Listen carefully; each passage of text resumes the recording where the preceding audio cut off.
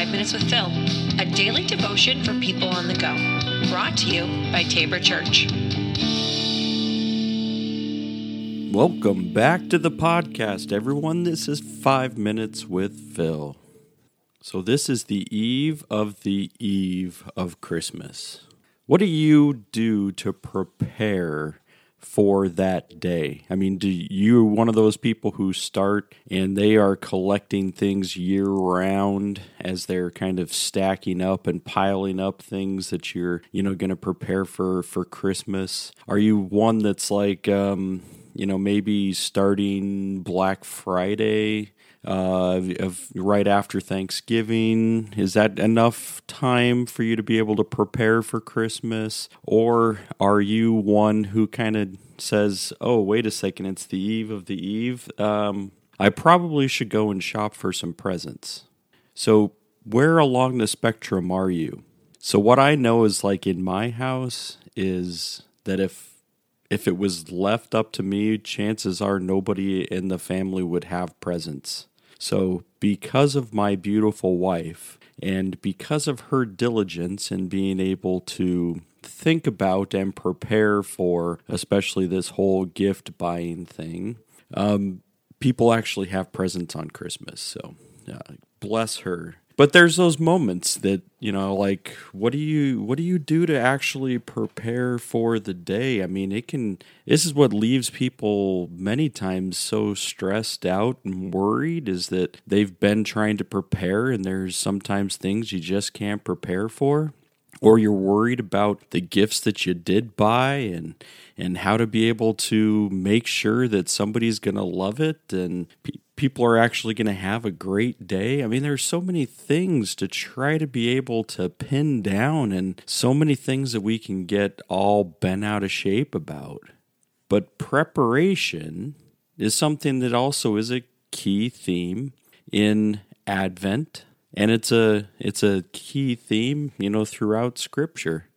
I'm going to take you back to Isaiah chapter 40, verse 3. Listen, it's the voice of someone shouting, "Clear the way through the wilderness for the Lord. Make a straight highway through the wasteland for our God. Fill in the valleys and level the mountains and hills. Straighten the curves and smooth out the rough places. The glory of the Lord will be revealed, and all people will see it together. The Lord has spoken." I'm reminded in that passage that Isaiah the prophet's bringing out, talking about what will happen with John the Baptist in the New Testament. And if you take a look at moving forward, you take a look at Mark chapter 1. Starts off by saying, "This is the good news about Jesus, the Messiah, the Son of God. It began just as the prophet Isaiah had written. Look, I'm sending my messenger ahead of you, and he will prepare your way. He is a voice shouting in the wilderness, prepare the way for the Lord's coming. Clear the road for him." And what we see, there's two cases, right? That the prophet Isaiah speaks it, and then the prophecy moves forward and is saying that person who's calling out in the wilderness is John the Baptist. And it's the same preparation. So in the Old Testament, they were talking about how you would prepare for a king who would be traveling from the kingdom to a different place. Right, so you want to make sure that the path that the king is going to take is going to be relatively uneventful. Right, you're going to make sure that there's no big stones in the way, no big holes in the way. You're going to try to make that journey for the king the best it can possibly be, so that when the king gets there, he'd say, "Man, you guys really did.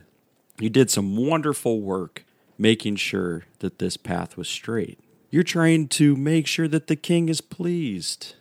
And here's what the preparation process looks like for John the Baptist, right? Because he says, and this is kind of his refrain, is repent, for the kingdom of God is near.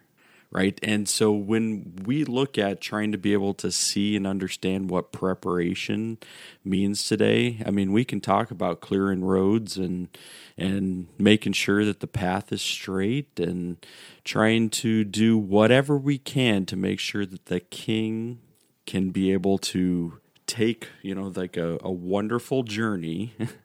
But here's what the preparation process actually looks like. Repent.